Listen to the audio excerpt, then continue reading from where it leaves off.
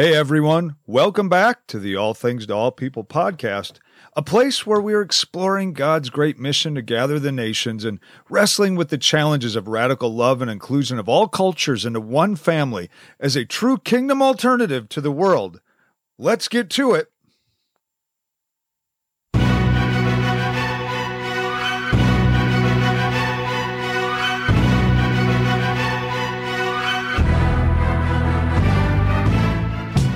You are listening to the All Things to All People podcast with Michael Burns and, of course, my co-hosts Jason Alexander and Gianna Hearn. Today, Jason, Gianna, and I are going to be moving out of 1 Corinthians a little bit, although we will still start in 1 Corinthians. You'll understand as we move into the episode, but we're going to talk today mostly about the really important topic of identity. What is our identity? What is the identity of others? And how does that play into the great lie? It becomes a really important topic as we examine how our culture tends to handle this topic, especially when it comes to other people. So sit back, buckle in, open up your Bibles to 1 Corinthians at the beginning, and that's where we will start today. Jason, Gianna, hello. How are we doing today? Always good. Always good. Good morning. Always good and good. That doesn't work. Never mind. You know how when people say like God is good all the time, God is good. I was going to try to do that somehow, but I realized halfway through that my car was going off the cliff and it was not working. So I know the feeling. Way to catch yourself. This is my life. That's a metaphor for my life lately. Right. So absolutely. Hey, we got a jam-packed episode today. A lot to talk about, but are you guys got anything to talk about before we jump in? No, there's nothing I can think of. Very exciting lives. I wouldn't be surprised if Jason had something. Just kidding. No, I mean, it's either irrelevant or just my own complaints in life. And so no one needs to hear any of that. So well, those could be interesting. But I do have something. I do have something I want to talk about. And it's a story, but it starts with a question.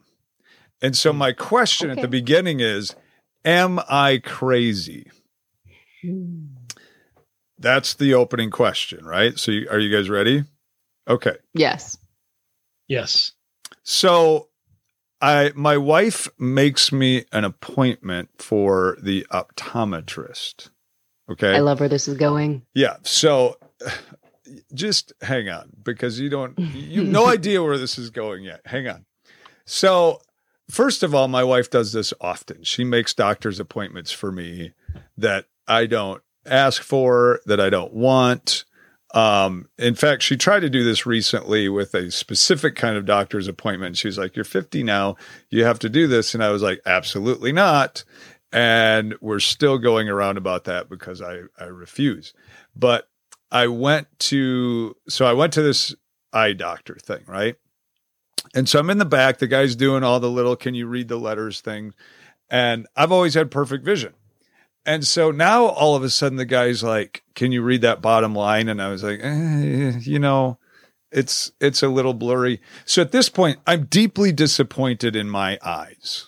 Like deeply, because I expect better of them than this. And I said, to be honest, it's not as good as it was a year or two ago. And the doctor was like, I'm surprised it didn't start much earlier. And then he gets done. And I thought, well, I'm still in the good zone, though. I don't need glasses, whatever. And then we get done and he goes, okay, you could probably use some readers. And, you could use some for farther vision, but you don't really need that yet. You could probably use some reading glasses. So my disappointment is hitting new lows. And I go, oh, yeah, okay, fine. So we go out and they're like, okay, you got to pick glasses. And there's like 1,000 types of glasses, and I'm like, that's overwhelming. But I see a Nike section. That's where I'm going. Okay, give me these Nikes. I know Nike. That's what I know. So, okay. So then we sit down and the woman goes, do you want bifocals or do you want just reading glasses? And I'm like, bifocals? Like, no, that seems extra. He said, I don't need it to see, normal lengths and far and all this. So she goes, okay, so just readers. I said, yeah. So we pay the money or whatever. I'm expecting to get glasses right then. I've never had glasses. I find out it takes a week or two.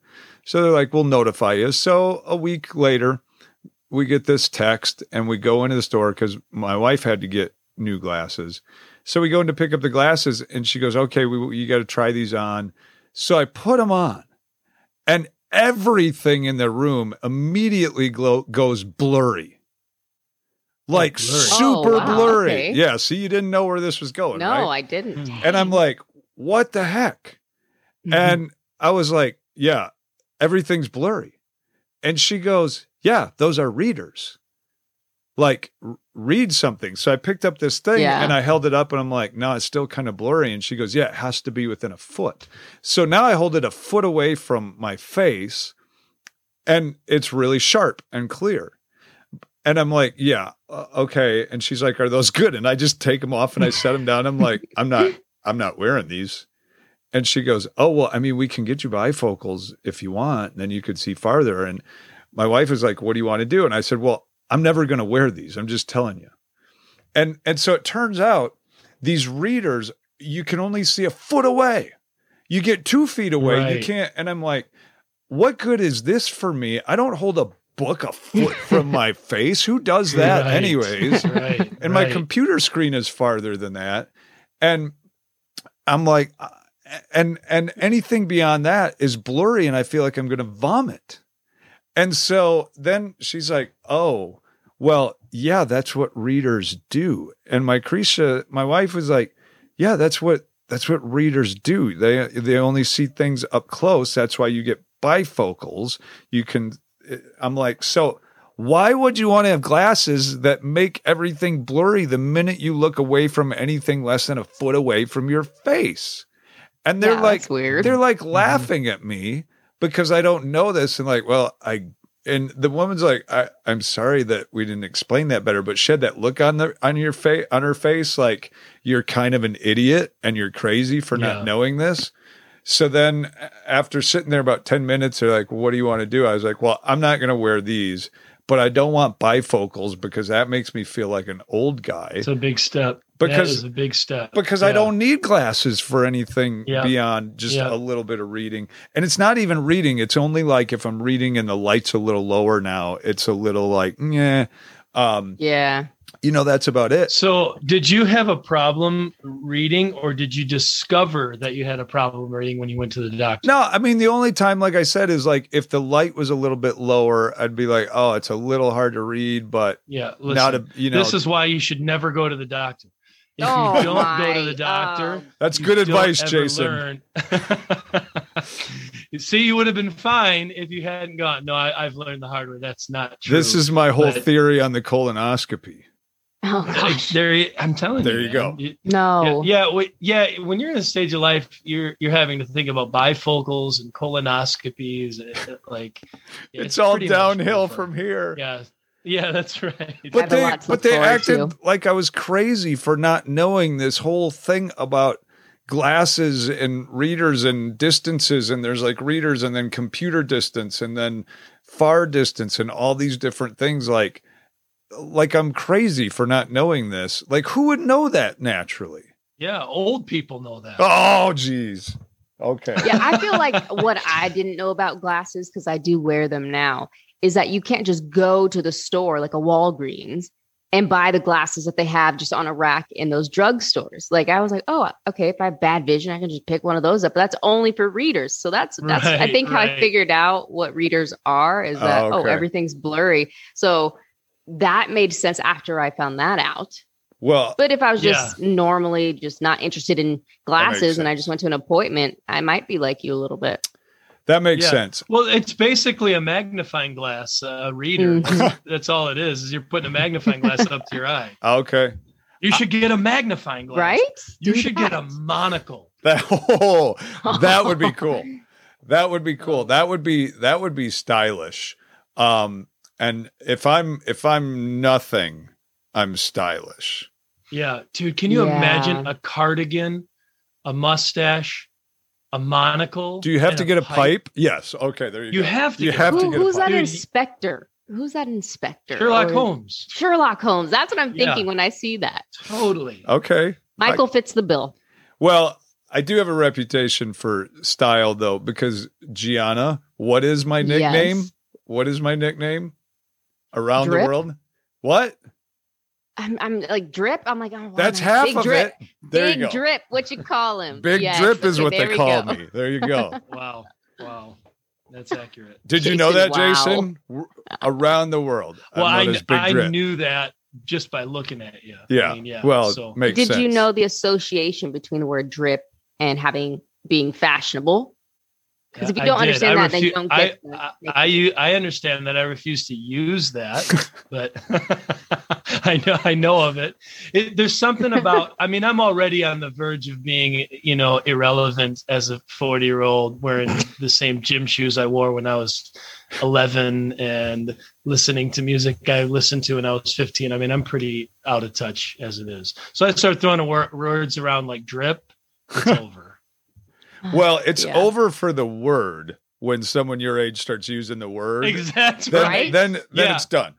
As soon as you hear old people using the word, like the kids are like, yeah, it's done. You killed it. Have you seen about? Oh, go ahead, Jason. Go ahead.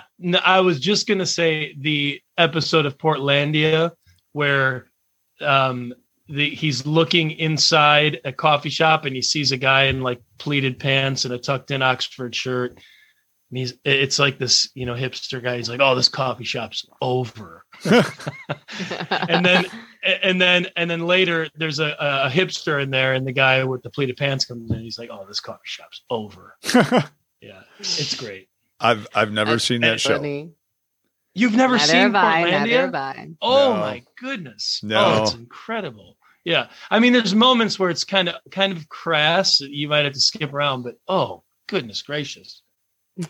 Outstanding. All right, go ahead, Gianna.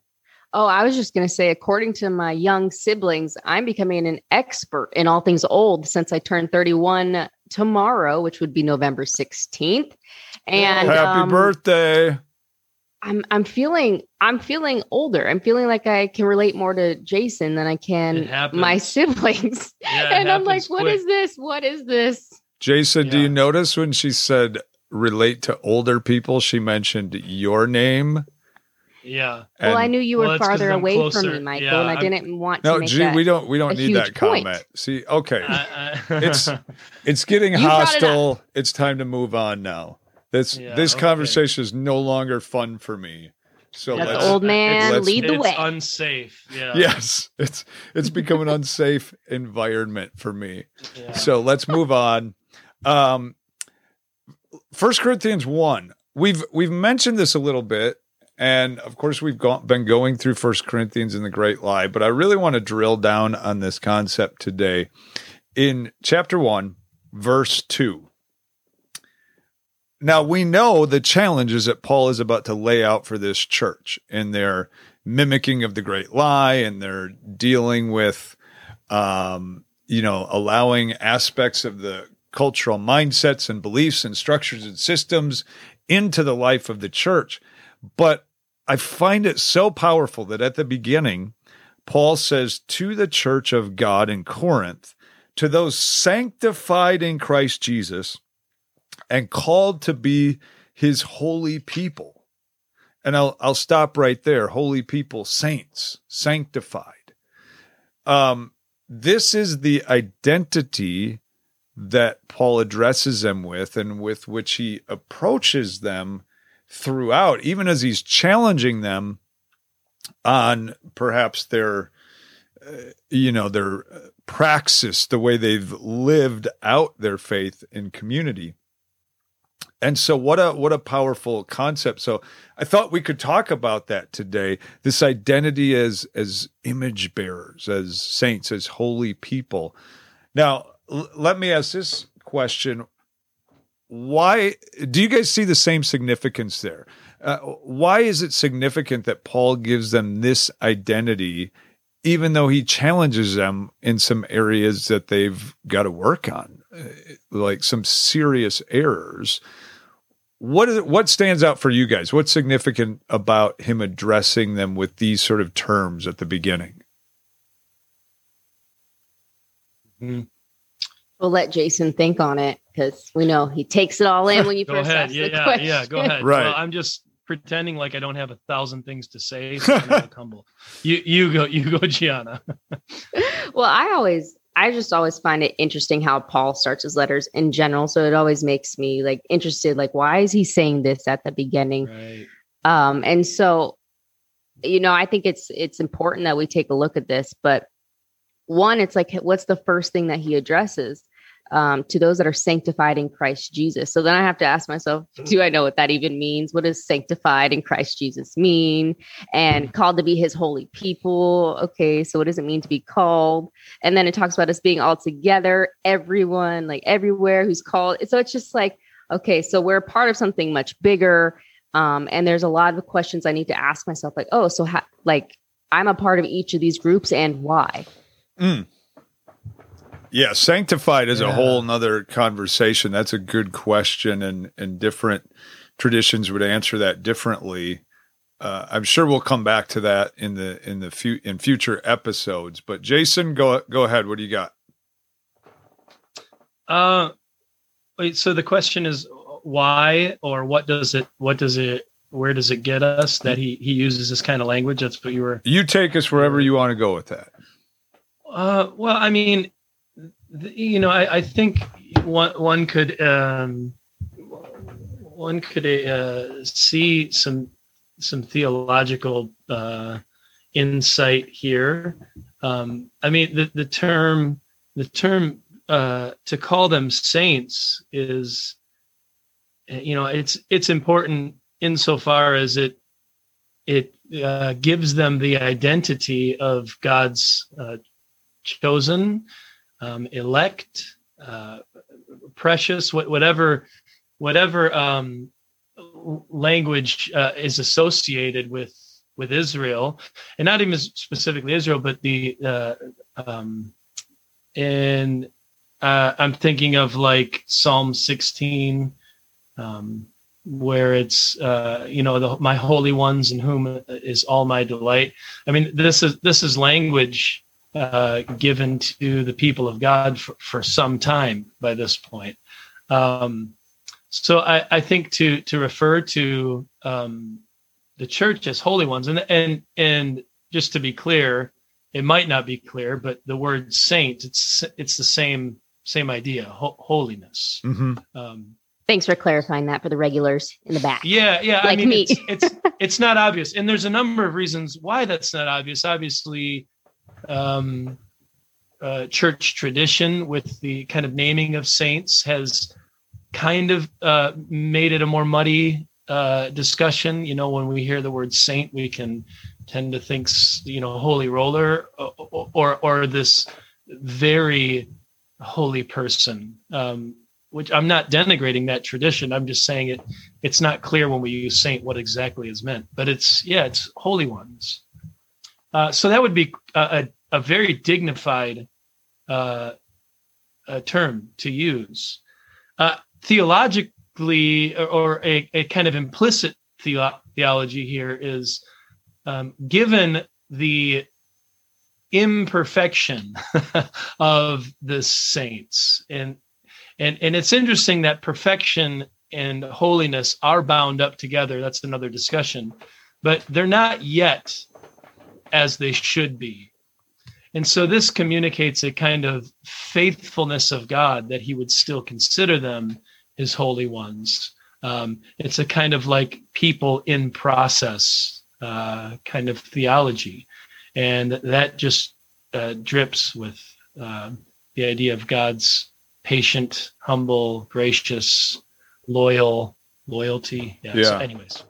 Well, that's big. really good. Oh, go ahead. Were you done, Jason? No, I was just gonna say it's big. It's a big idea. It's not something you should blow past. Well, here's what jumps out at me is, maybe this is just a weird way my mind works, but I think of how Paul does this, and then I think of our level of discourse and culture today. And I would almost expect Paul to start out with, "You bigots, you classists." Yeah. you know, like that sort of thing, like you are supposed to be in Christ, but you have become nothing but status loving bigots, you know, so whatever terms they would use for it. And, you know, I feel like Paul does a beautiful job in the cultural situations he is applying the beauty of the kingdom of God he doesn't just dismiss people's identities, right? Like he'll say, "Hey, I'm a Jew, you're a Gentile, there's Hebraic, there's Hellenic, there's strong and weak, you know, there's these terms the world uses. I recognize they're there, and some of you are nobly born and some not." And as descriptions, I think he utilizes those terms to describe what might be going on. But I don't ever see him, and I don't see Jesus doing this either, using those as identity markers, as primary identity markers, right? Like for him, the identity is in Christ. So regardless of their behavior, in his mind, they're saints. Right. They're what's the Greek word? They're the hagios, right? Hagios, yeah. Yeah. You know, that's what they are. And so the reason that stands out to me, I guess, is it seems like such a stark contrast to today. And I'm not even talking about, you know, the secular world out there. I'm talking about Christians. And granted, it can be a fuzzy, blurry line at times, like what's a description and what's an identity marker. But I just hear these terms everywhere now. Well, they're Marxist. They're racist. I'm anti-socialist. I'm anti-racist. I'm, you know, like, hey, anti-racism. You're a CRT proponent. Yeah, yeah, totally. All of that, which most people don't even know what that means, but at some level it means Marxist. So you're done. Even liberal, conservative, those sorts of things were assigning identities to other human beings that are image bearers. And where I see, again, there can be descriptions. Paul will say, some of you are, you know, not many of you are nobly born. I'm a Jew, but never in the sense of assigning identity. And the passage, I'll tell you what, Jason and G, that jumps out to me is Matthew 5:22. You know, that's middle of the Sermon on the Mount, right? And that's kind of that strange passage where Jesus says, anyone who's angry with a brother or sister will be subject to judgment. Again, anyone who says to a brother or sister, Raka, is answerable to the court. And anyone who says, you fool, will be in danger of the fire of hell. And I think that's the marker there is it's an identity label. It's saying somebody is their primary identity or personhood is no longer as an image bearer. Yeah. What do you think about that? Am I off on that? Does that make sense? It does. I mean, yeah. I mean, the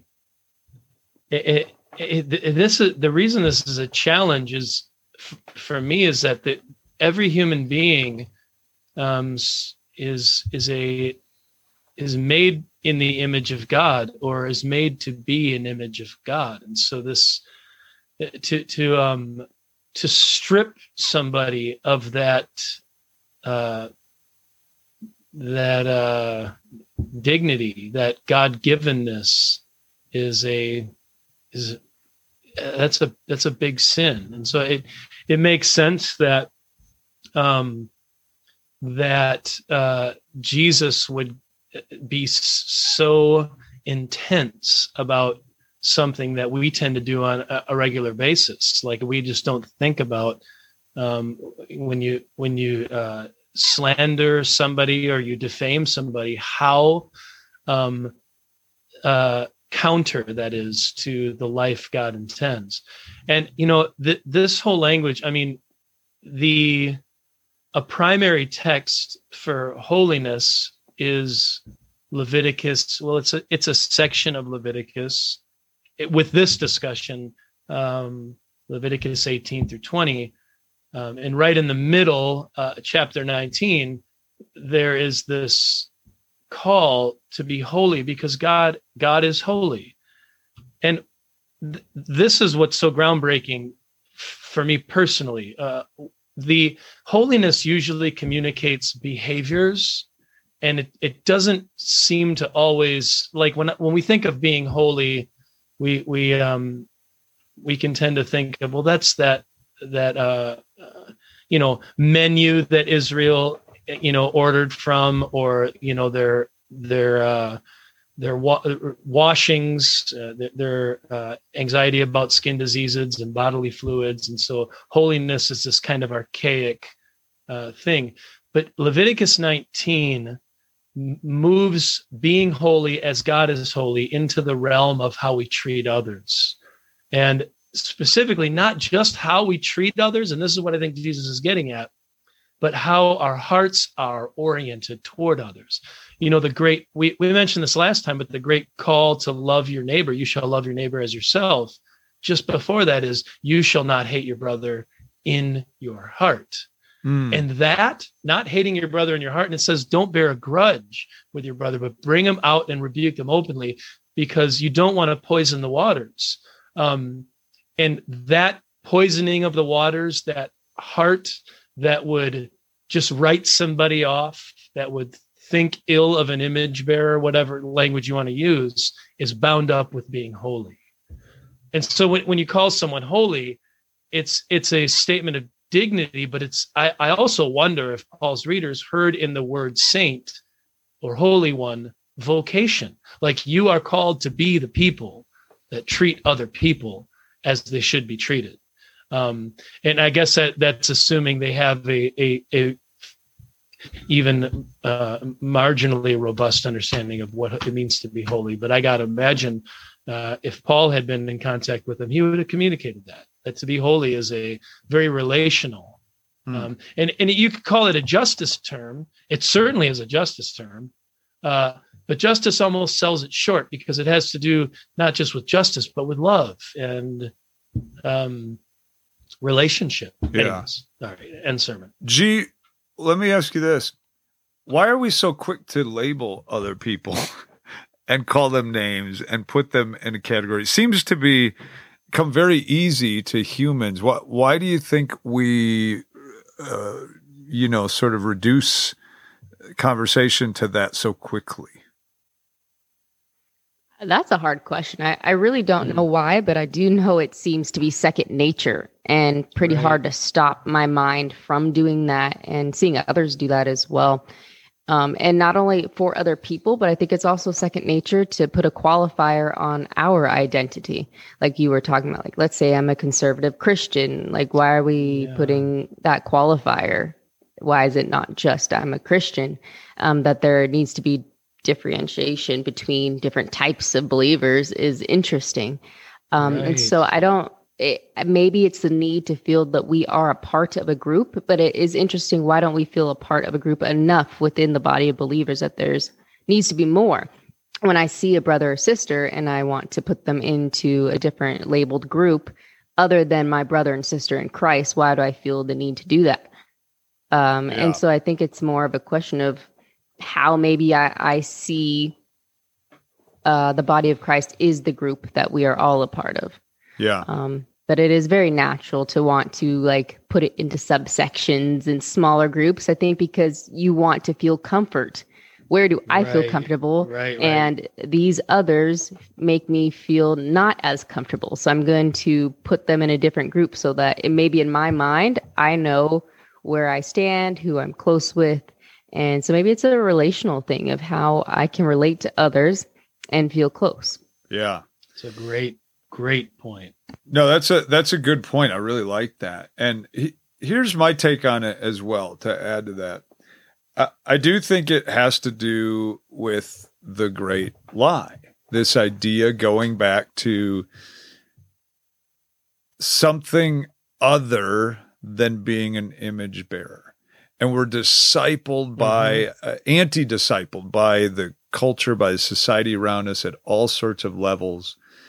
And so the role of image bearer is all male and female human beings are the same as image bearers. We're equal. We're in the same category. We're unified. We're reflecting God's will. That's sort of the perfect picture of what humanity can be. But as soon as we reject that role and start to think, well, I'm superior to that role, I got a better plan, like Adam and Eve did, it immediately divides. What happens in the very next chapter? Brother kills brother. You have Lamech come on the scene, killing, dividing. And I think that's what happens. And so then if I'm better, I'm superior, you're inferior, well, that's what the labeling is about. It's lifting myself or my group up, putting yours down. And here's what's interesting. As you were talking, G, I thought you said, why do I have to say I'm a conservative Christian or I'm a progressive Christian? Why can't it just be Christian? And I like that thought. But then the next thought that occurred to me is, well, couldn't somebody say, well, aren't you still sort of labeling yourself then and separating yourself as superior? Well, I'm a Christian and you're not. Are we still taking part in that sort of group identity thing? And here's where I'll push back against that and say, I don't think so. Because I think it is the one calling where we are being restored to being image bearers, ideally, and where if you look at what the heart of a Christian is, it's laying your life down for others, treating others better than yourself, thinking not of yourself more highly than you ought, putting the interests of others ahead, all of these things, not taking power over them. So it's actually training ourselves to become the opposite of those who have lost the role of image bearer. It's being restored to it. And so the way we do it is through sacrifice, laying ourselves down. And I think that's why Paul was so concerned is I think there's a bit of establishing their identity in the first couple verses, but there's also a sense of perhaps this is what you're not living up to as well. And that's a problem when you're supposed to be image bearers and you're not, right? Yeah, because image bearer, again, like just if we were to go spend some time with that phrase, which is Genesis 1:26, 20. Well, I would include verse 28. I think is important for understanding image bearer. But verses 26 through 28, you discover that whatever image bearer may mean in a kind of theological sense or in an anthropological sense, it at least is vocational. That to be an image bearer is to play a kind of starring role in the drama of salvation, right? You're a key character in the unfolding of the show of creation, to use a play metaphor. And I think to call someone an image bearer is to summons them to that drama. It's vocational. You can't be an image bearer just by saying I'm an image bearer. It's a lived reality, and we can do that though. And I think that's where I said it becomes problematic, because in some sense, every human in Christ or out of Christ is made to be an image of God. And you just use the language like I don't know what you said, it's lost or they're failing to be. And that's the challenge, is like there's living as an image bearer, and then there's being created to be an image bearer. So it should be something of a challenge as well. To call someone a saint, it'd be hard to not hear like, yeah, we're not, it's not just a group, it's a way of life. Yeah, I think as we were talking about it, it became like a little bit clearer to me that Paul is maybe using this intro as a reminder, like to remember who you are. In Lion King, I think it's Mufasa. That's exactly what I thought of. Remember who you are. Like, and I think as Christians, typically we need those reminders. And I think we do say that sometimes to each other. Like, we'll start off with something like, as Christians, we da da da. Like, we're trying to remind each other that we should be doing this a little differently, guys. Like, remember, let's call ourselves back to Christ. And so, reading that intro makes it a little bit more like knowing what's to come in his letters is, I'm going to point out some things, but I want you to remember this is who we should be. And I'm going to call you all to that. So agreed. Let me ask you guys this. Matthew 5:22, Jesus says, anyone who says you fool will be in danger of the fire of hell. Matthew 7:12, do unto others as you would have them do unto you.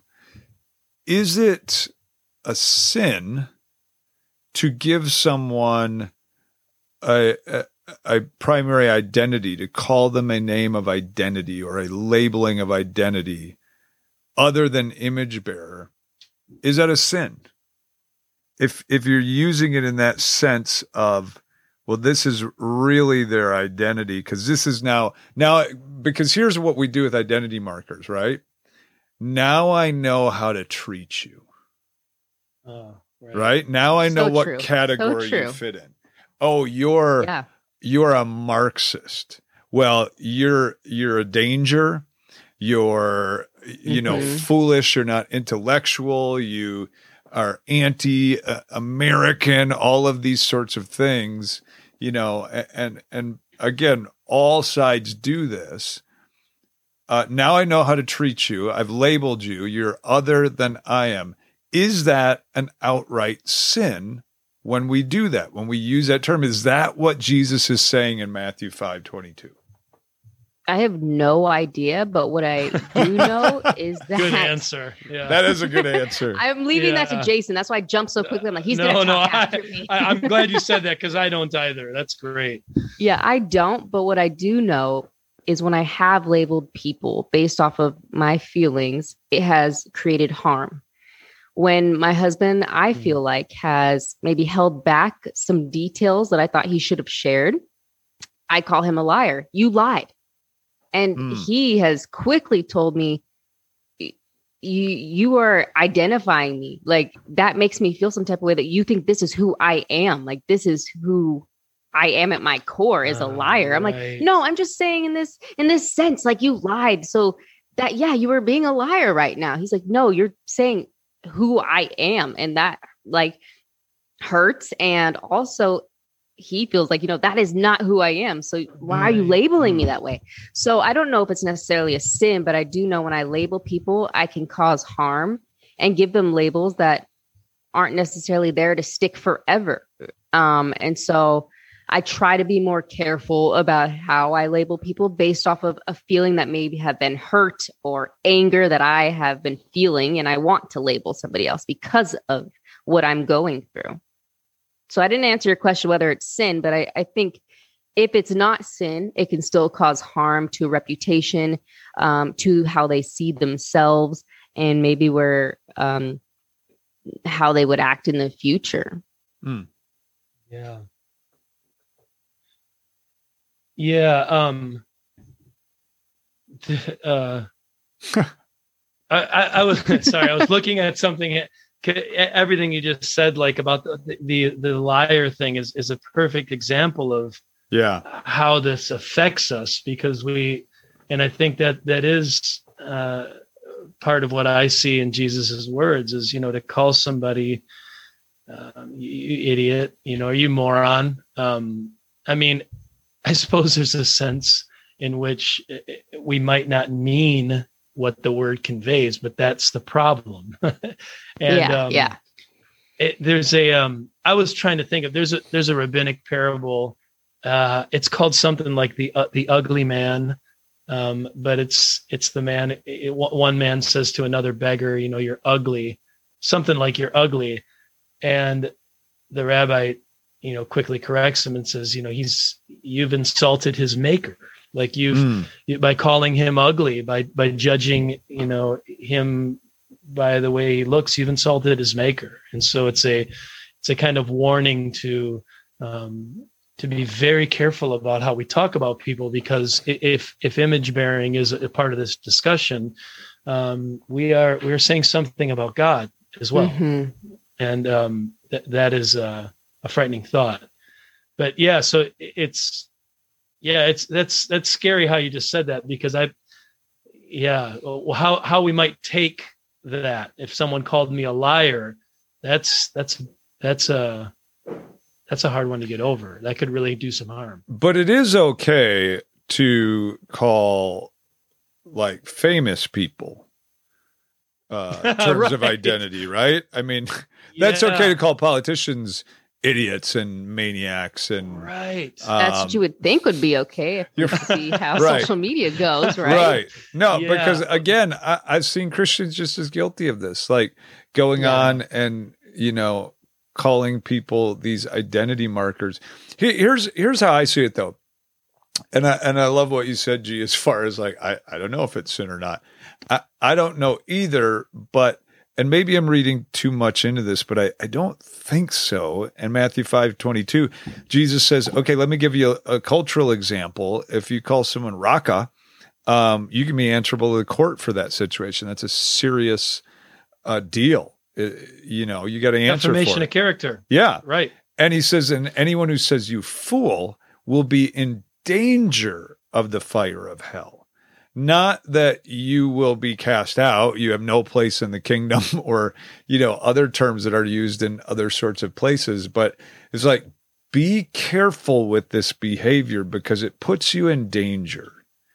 It's because immediately I think when we start seeing others as anything other than image bearers that need to be loved convicting and restored, don't we actually strip ourselves of the actions and the identity, in a sense, of being an image bearer, at least, temporarily, and it puts us in danger. Right. And we start to become comfortable with this.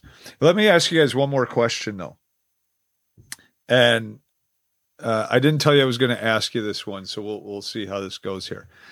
But we do tend to like call a politician an idiot, or even sometimes famous people. We're watching a game or something. It's like, oh, the guy's a bum, or whatever, and that's probably less serious. But okay, so we're saying this is not Christ-like. It's not image-bearing behavior. How would you answer the person that says, whoa, wait a minute? Jesus uses terms like vipers and hypocrites, and Paul will do similar things. And Peter will say false teachers are blacker than mists, and they're brute beasts. So they did it. So why are you saying we can't use that sort of behavior or language? How would we answer that thought? Are we just being Jason? too soft here? Am I being too soft and lovey-dovey and just playing up on the love element and not considering the whole biblical witness here? Mm-hmm. Well, I mean, the Proverbs have some harsh words to say. What's the phrase? Chasar Lev. I'd have to go look, but empty-headed. I think that's the idea. Like moron, it would be an apt translation of some of the language in Proverbs. Scoffer, lates, to call someone lates is a kind of like pretty strong language, and it has no apology for that kind of language. You're an idiot. And so this is where I think the Beatitudes, the following sermon, its emphasis on the heart is what makes it such a dangerous passage to the angry Christian, because it's there's something about our anger, and that's the discussion, right? In Matthew 5, the calling someone a name, isn't it immediately? It's within the discussion about anger toward a brother. If someone holds something against you, it's dealing with a deeper issue where our language grows out of a deeper place, and so it's not a rebuke. It's not a rebuke for someone rejecting God's ways. In some case, strong language is appropriate for the person who scoffs at the Lord, right?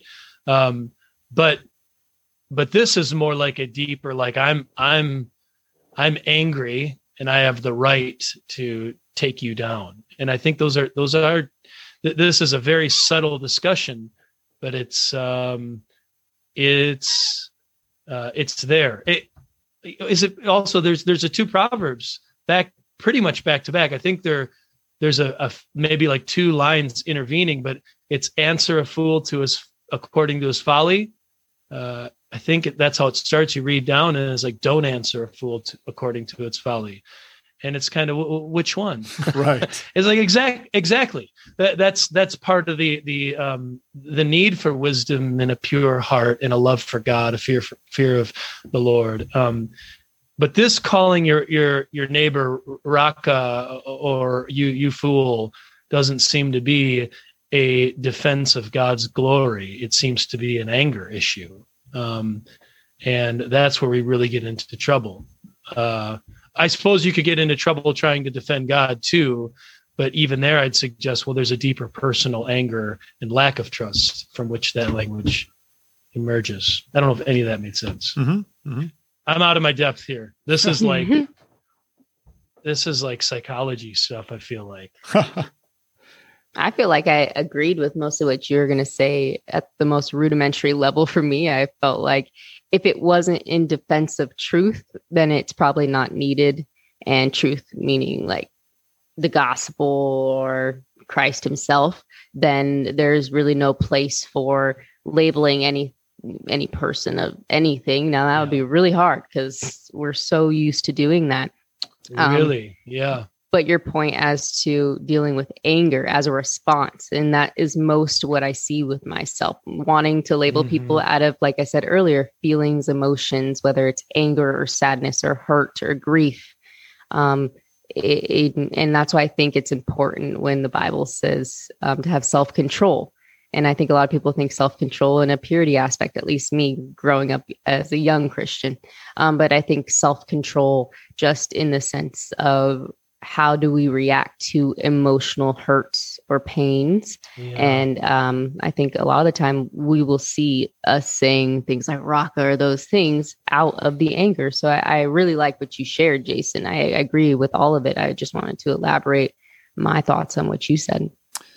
That's great. I like what you both are saying about anger. And I think, G, you're kind of getting at something that, I would want to expand upon.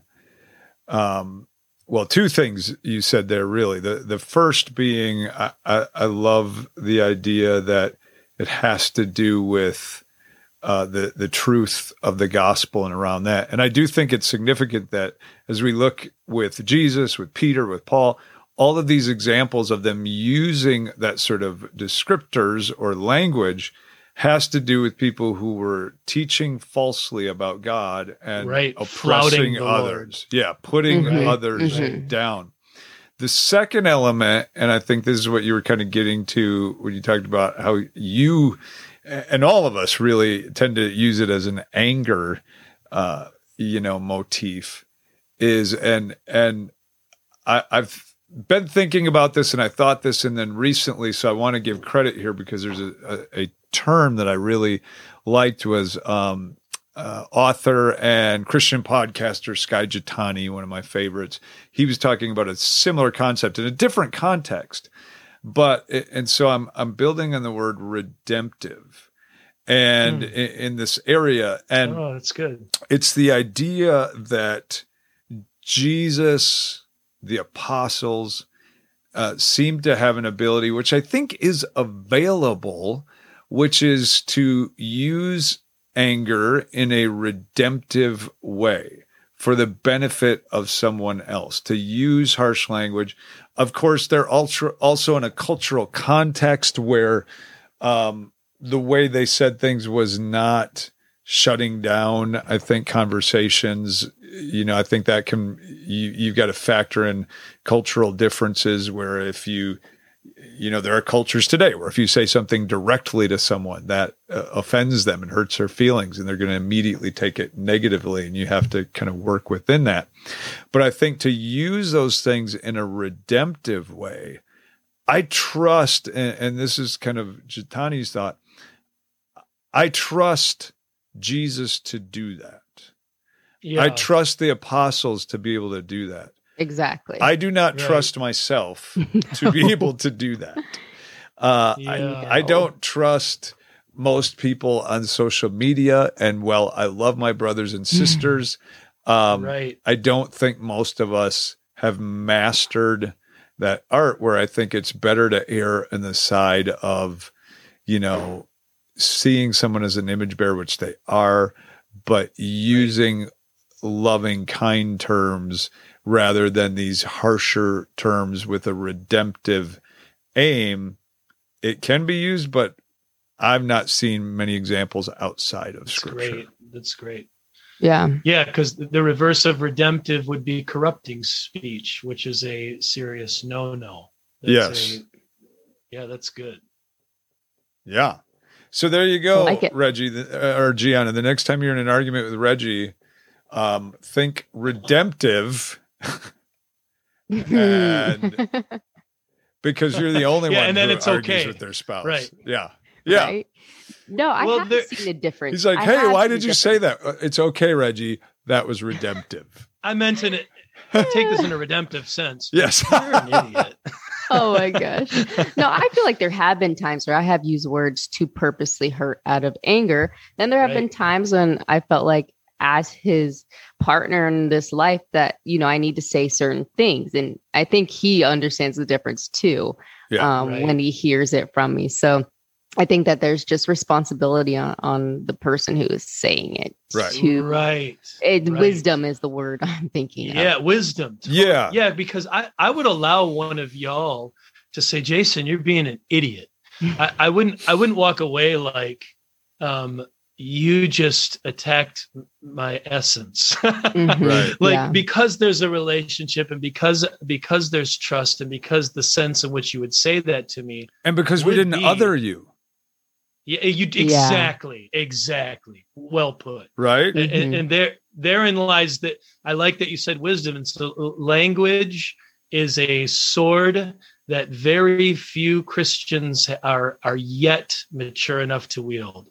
And even myself, I feel like I get into trouble because I talk a lot. I think that's the danger. Brings up teachers is like, I think the whole thing is like teachers will be judged more harshly because there's a lot more from which to judge them because their mouths are always running. And so I think there's a language is a powerful thing that's reflective of something much deeper. And if you get on social media, you'd think that anything goes in the church, in the way we use language. And so I like this category of redemptive speech, or redemptive language. I don't know how you put it, but that is a great, great series of sermons for the church, for social media specifically. Well, and I'm not saying that we don't have disagreements with people that need to be worked through or talked through. Okay, right. You know, sit down with love. I think we'd have a lot less schisms in church history if we could learn to sit down in love and talk with one another with wisdom and maturity and discernment and humility. But yeah, I think we've really got to examine ourselves, this sense of like, well, they're this. Again, I keep coming back to, you know, they're racists or they're Marxists or these kind of terms that are flying all over today. Like, oh, okay, what if they are? Why are you using that language? Is it to identify and other them and shut them down and label them so that others stay away and, you know, ostracize them? Or is it so that you can redeem them? So that you can sit down and say, man, let's talk this through as brothers. And that's the difference is, am I othering you or am I brothering you? Hey, I just made that up. That's good. Well done. Holy cow. Ladies and gentlemen. Let's get a t-shirt, folks. Book it. Yes, there you go. Are you an other or a brother? But that's the question, right? Is what am I doing about it? So, I think a lot for us to continue to think about and wrestle with as we continue to move forward. Great discussion, though. Hey, I appreciate that. I find that helpful. Anything you guys want to add before we shut her down for the week? No, I think maybe in the future, I have this question for you. Okay. But we talked about maybe derogatory labels or even just labels that don't fit people. But what about when we're trying to distinguish or label between a Christian or not a Christian? I think often we decide who is and who isn't. And yes, I know that there is, doctrinal questions as to when we can differentiate that. But I think that would be an interesting conversation for me to hear from you guys about.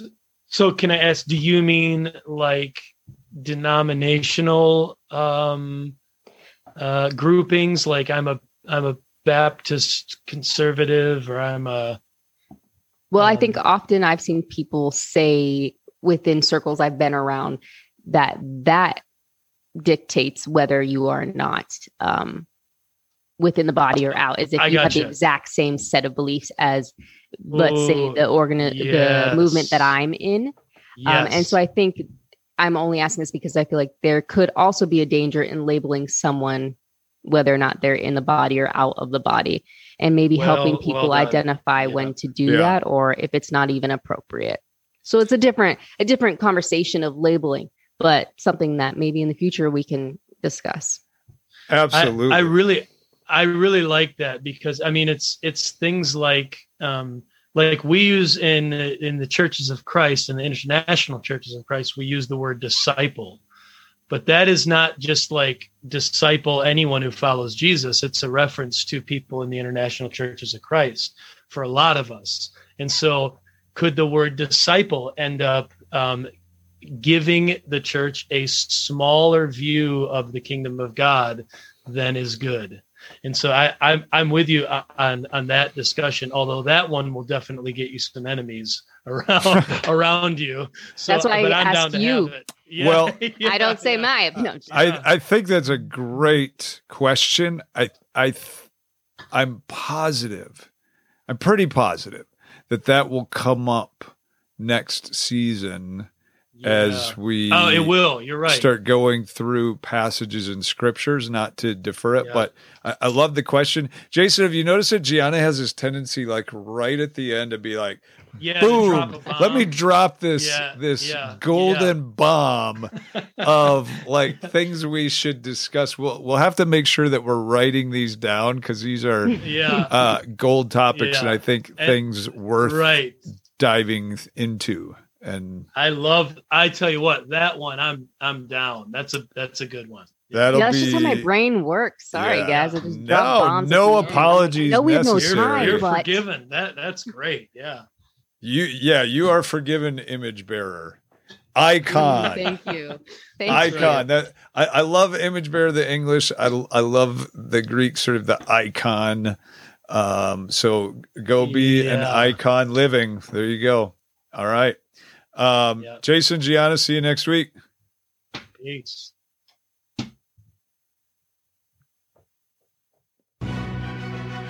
Thanks for listening. If you like this podcast, please subscribe and leave a review on your favorite podcast platform. That helps others find us.